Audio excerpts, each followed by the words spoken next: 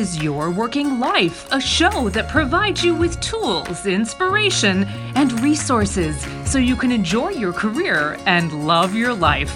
I'm Caroline Dowd Higgins. I'm a career and executive coach, and today I welcome Tien Tzuo to the show.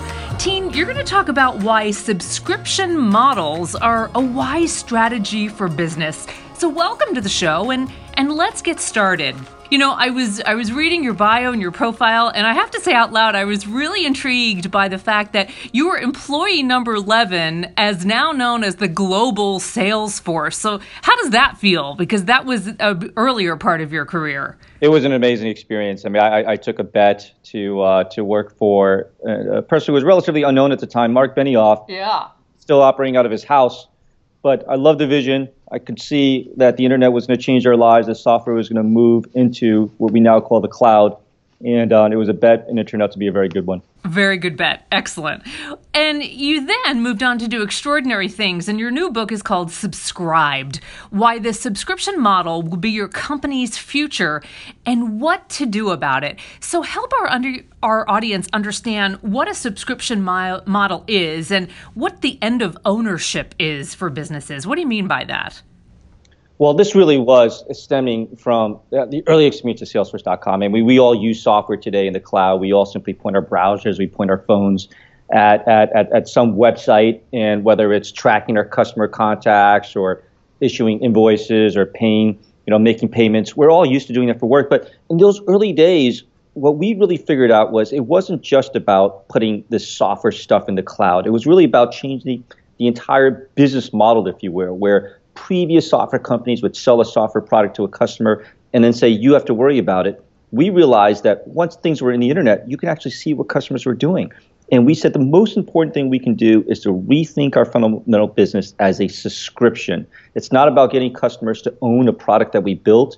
It's about getting them to subscribe to our service and to build a relationship over time.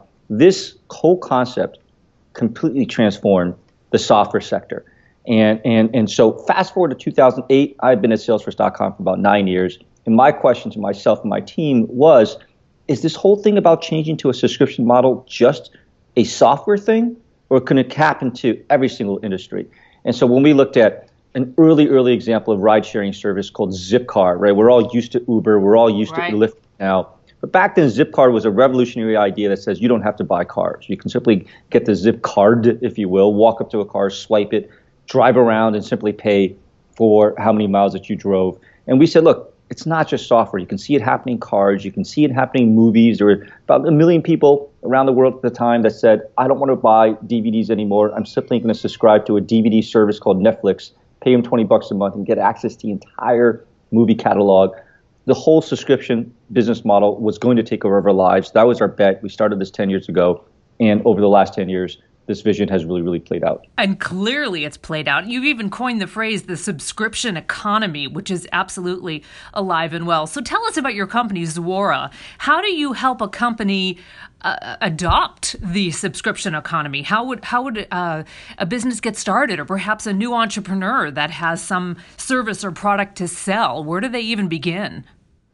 Well, so it turns out that running these businesses are so different. We're all used to a set of software products like, say, a QuickBooks, like an SAP, like a NetSuite, that were probably all built for business models that were selling products. Yeah. But when you have a subscription, you have to do completely different things. You have to actually figure out how do you want to price and package the service. Do I charge per month? Do I charge per mile? Do I charge per article? Do I charge per user? You have to translate all those things on a monthly basis to a bill that you send out. You have to be able to store credit cards or direct debit or PayPal accounts, right, in order to charge the customer on a recurring basis, if you will, right? And you have to think about your whole financial model differently, right? You have to worry about things like churn, things like retention rates. And so what we realized was, there's no software product out there to help these type of businesses. And what if we can provide a software that allows all companies to be successful in the subscription economy? This is what we've been up to for the last 10 years. But then it's more than that. What we found, too, was that companies said, okay, I get that you have the software, but how do I understand the whole business model itself, right? And help me understand what were the techniques, not just from the software product used, but how do I market? How do I build my products in this new era? How do I think about my whole financial model? What should my CFO be doing, if you will? So we took a lot of these concepts and that goes beyond our technology, and we actually wrote a book. And the book is actually called Subscribed, right? Why the subscription model will be your company's future and what to do about it. And the book is actually coming out in a week, in the first week of June. It's really exciting, and I've been privy to an advanced copy, so it's been lovely to be able to dive in. But let's dive a little deeper into this concept of the subscription economy. So what about, Middle America's biggest manufacturing and auto companies? How might they react to this new concept of the subscription economy? Well, if you look at my company, Zuora, we've been able to work with Caterpillar, right, in Peoria. We've been able to work with Ford. We've been able to work with General Motors. And the big trend that we see now, we believe that the decline of the manufacturing industry here in the U.S. that you've seen over the last 30, 40 years is being reversed, right? And why is that? Because these products that we buy now, they're becoming smart products, right? They're all collecting a whole bunch of data through their sensors.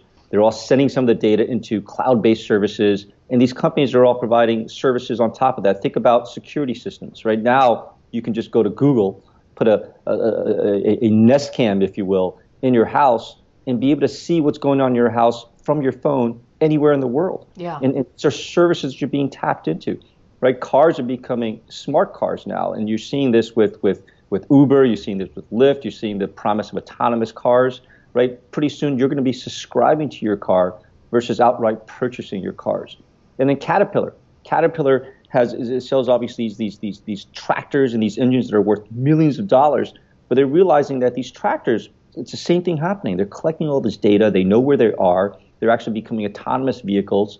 And why force businesses to buy tractors when they actually just want to move some dirt? Right? Maybe we can actually provide a service where they simply pay for the amount of metric tons of earth moved, if you will, versus having to deal with the tractor. And so these manufacturers are realizing that there's a whole wave of innovation coming around smart services. The same thing that happened in the software sector 10 years ago. The software sector was a slow growth industry. It shifted to subscriptions, and now it's a fast growth industry.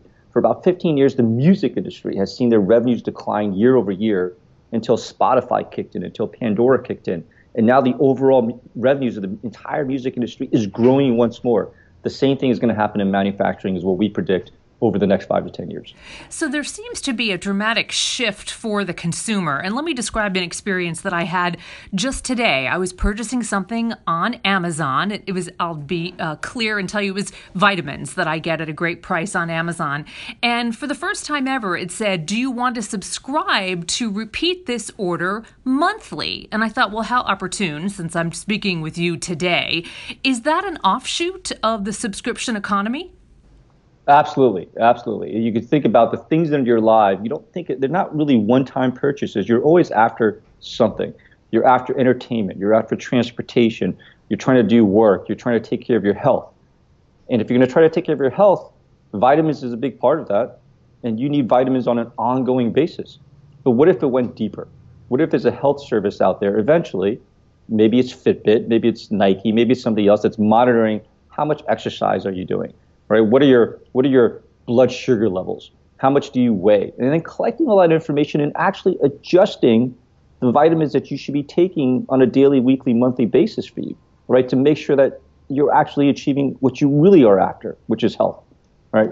And that's where the world is going. You're going to see these services morph into much richer, much deeper, much more profound things that are going to impact your life in the coming months and years. Incredible. So you speak about this in the book. You talk about digital transformation. Tell me more about that. Well, lots of people like to talk about digital transformation. You're seeing the biggest companies in the world saying we're having these digital transformation initiatives. And you delve into it and you're like, well, what does that really mean? And certainly it's saying the technology is different today. Everybody's walking around with their phones. It's easy to collect all this data. It's easy to provide advanced computer software, these artificial intelligence algorithms, if you will, to process all that data. But what does it all mean? It really means that as a company, you get to transform your relationship with your customers. You think about that vitamin company, right? They probably sell today through retailers. They sell through Amazon. They don't really know who their customers are. They know these products are being purchased, but they don't know who you are. You don't have an ID. But then you think about some of the fastest growing companies in the world. They have a relationship with their customers. You and I, we have an Amazon ID. right? That's running more and more of our lives. We have a Google ID. We have a Facebook ID. For work, you might have a Salesforce.com ID as an example, right? And these things you have an Uber ID. These things are the things that are running more and more part of your lives, but you're not walking around with a Nike ID. You're not walking around with a GNC ID. You're not walking around with a Coke ID. But what you're going to see is that you will, right? You're going to be going to these relationships that manage different parts of your lives, whether it's food, it's entertainment, it's transportation, it's vacations, it's travel, whatever it happens to be. And these are going to be the services that are going to win in the long term. So companies really want to get into my head and anticipate what I need before I even say, hey, I need that, so they can be there to provide that service or that resource. Well, we used to joke, there was an April Fool's joke about Amazon, right? They used to do, 3-day shipping, then 2-day shipping, then 1-day shipping, and now they're trying to get the product to you for 3 hours. There's an April Fool's joke about 3 years ago where Amazon said, we'll even predict, we'll do previous day shipping. We'll predict what you want and we'll send it to you. But that is what companies are doing now. Yeah. You look at Stitch Fix. Stitch Fix has millions of members today where the algorithm, with some human help from a stylist, is actually predicting based on, your communications. I've got these events. I've got a wedding coming up. I've got a graduation coming up. I've got some business meetings coming up. And the stylist, with the help of the algorithms, will actually predict the type of clothes that you want and just send it to you.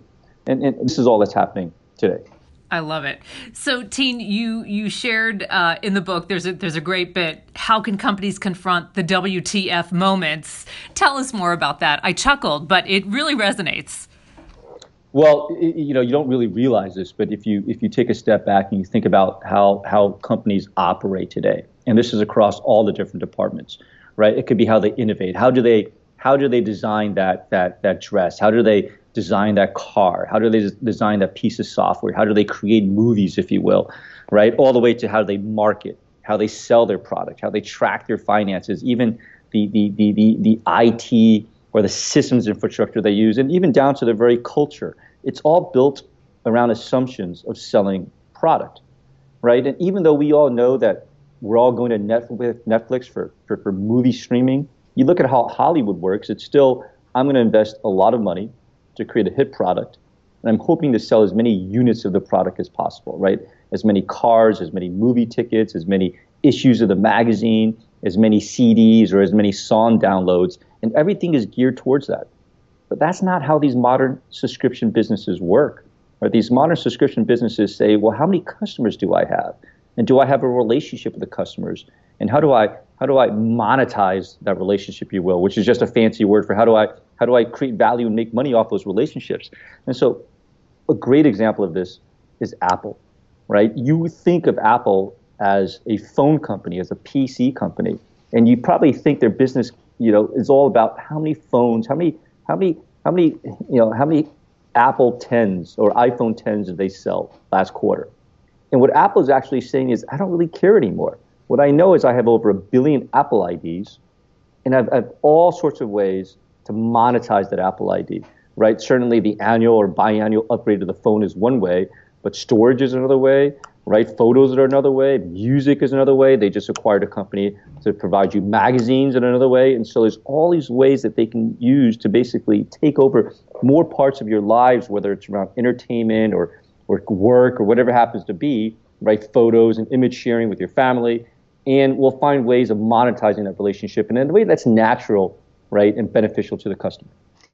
That really puts it all in perspective. Thank you for that. That really made it more clear for me. So I want to put my career development and career coach hat on for a moment and ask you, this is really impacting talent within companies. So which kinds of job roles are most impacted by this shift? And what's the savvy job seeker need to get prepared for in order to be part of the subscription economy? How can they be most well-suited for this exciting change? Well, in any opportunity, in any situation where there's a lot of change, there's opportunity. I kind of opened the book with a bit of a funny joke, if you will, but it's a true story of business school. I happen to have gone to business school. I got my MBA. But when I reflect all the things that I learned in business school, they were all anchored on this old product economy where the goal of the company is to sell units of whatever they happen to have. So if the future is different, then the techniques they teach you in business school really don't apply anymore. There's a chance now for new things to be created, new ways of doing jobs to be created. We try to cover some of that in the book. Just think about how you build product. It used to be you do a ton of research and to create a hit product. You launch it into the marketplace. You try to put it in as many channels as you will, right? Retail stores, salespeople's hands, distributors, newsstands, whatever it happens to be. And you hope to sell as many units as you can. If you exceed your goal of selling, more units than you thought, you make a lot of money. If you don't sell as many units, right? People are talking this weekend about the new Star Wars movie not doing as many ticket sales, right? Then you say, gosh, I probably didn't make money off that thing, right? And that's not the way the modern company works. The modern company says, you know what? It's a service that I'll simply launch out there with the service. I'll acquire my first 10 customers, my first 1,000 customers, my first 10,000 customers, and then I'll iterate. I'll iterate over and over again. And this way, I'm making decisions based on what customers are doing. One of the things that we realized really early on in Salesforce is we had like 10 ideas of what to do. Rather than doing all the ideas, let's get a product into the market. Let's see what customers are using. Let's talk to them. Let's see what they prefer. And let's the customer guide, what are the techniques that we should be building into our future products. This is an iterative process now that's done in conjunction with your customers that changes the whole way that innovation works. And companies that are not doing this are not really taking advantage of this new modern model. I love the design thinking approach with iteration and testing and adjusting to the needs of the customer. So I know you've consulted with so many companies on this subscription economy concept. Have any of them failed forward and learned from mistakes that you might share, even if you don't name the company in particular? But, what are some big lessons that companies have learned using this strategy? Well, so we certainly see a lot of companies trying to move into the subscription economy, especially in the early years when the whole concept was new. We saw a lot of successes and we saw a lot of failures. And when we look at the patterns across these companies, right, it's really about iteration. It's really about iteration. The companies that basically take too long to launch something into the marketplace, right, and thinking it's a one-shot deal aren't successful. The companies that, so I got a great example. There's a company out there called Graze. It's based in the UK, and it sells snacks. Right. They basically mail you snacks. It could be nuts, it could be popcorn, wasabi peas, whatever it happens to be. And the CEO there used to work in an energy drink company, a classic consumer products goods company. And he says in his old company, if he wanted to go into a new market, he would do millions and millions of dollars of research. And then 50-50 whether that new product actually works. Well, Graze is different. Graze basically has an agile manufacturing line where every box that they send to you is uniquely tailored to you. And then every time you get a box of these snacks, there's an email that follows up and says, well, which ones did you like? Did you like the peanuts? Did you like the popcorn? And they take all that information and they iterate and they adjust the next box that they send to you. And so it's an agile factory that actually takes information from their customers and adjusts what they're doing in a one-to-one relationship with the customer. Now you pull back and you say, well, what does that mean from an international market strategy? When they went into the US, rather than doing all the research, they just took their UK inventory and just plopped it into the US. I mean, they added a few things, right? A few guesses at what an American palate might prefer, but the system starts to adjust, right? Because they sent out the boxes. People say, well, I don't really like chutney, right? That might be a big in the UK, but that's not something we prefer here in the US. We prefer barbecue. We don't like curry. We prefer, salt and vinegar, whatever it happens to be. And the system starts to adjust, and pretty soon it adapts to the local tastes of the local market. And so this is a completely different way of thinking about your business, right? Rather than doing all that market research, just get in the game, talk to customers, engage with them, iterate. And it's a much, much healthier way to build a business. So as we wrap up, I'm fascinated by Graze because I've seen so much advertising lately about them. So it's opportune that you mentioned them. What about scaling, to a grand scale, that customizable, agile approach? Is that doable?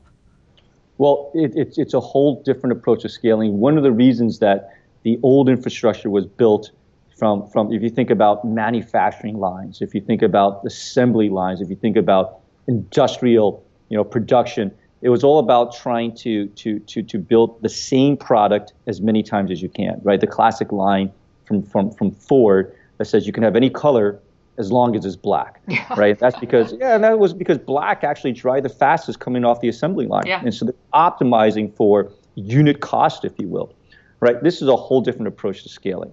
But technology is what enables it today. Technology is what enables you to build a one-to-one relationship with every single one of your customers, gather their preferences, gather their behavior, and then build software to customize these capabilities. And so you can create a unique experience for every single one of your customers today. That's what it takes to scale in today's organization. And so the whole technique for building business is starting to change. And I take it back to your listeners that are building your careers, all right, building their careers, this allows you to have a completely different advantage compared to all the other students that are coming out of business school trying to just replicate the formulas of the past that are no longer working today. Teen, thank you so much. I learned a lot today. I'm so grateful for your wisdom and expertise on the podcast. And I want to remind our global listeners that your new book, which is out any day, is called Subscribed: Why the Subscription Model Will Be Your Company's Future and What to Do About It. And it'll be available in all major book retailers and, of course, online at Amazon. Teen, thank you so much, and I wish you continued success. Thanks, Carolyn. It was a pleasure to be on the show. Thank you. And hey, if you like the show, subscribe on iTunes or SoundCloud, and even better, leave us a review and let us know what career-themed questions you'd like for me to discuss on a future show. You can find me at Twitter at @CDowdHiggins or send me an email at Caroline@CarolineDowdHiggins.com. Thanks for listening.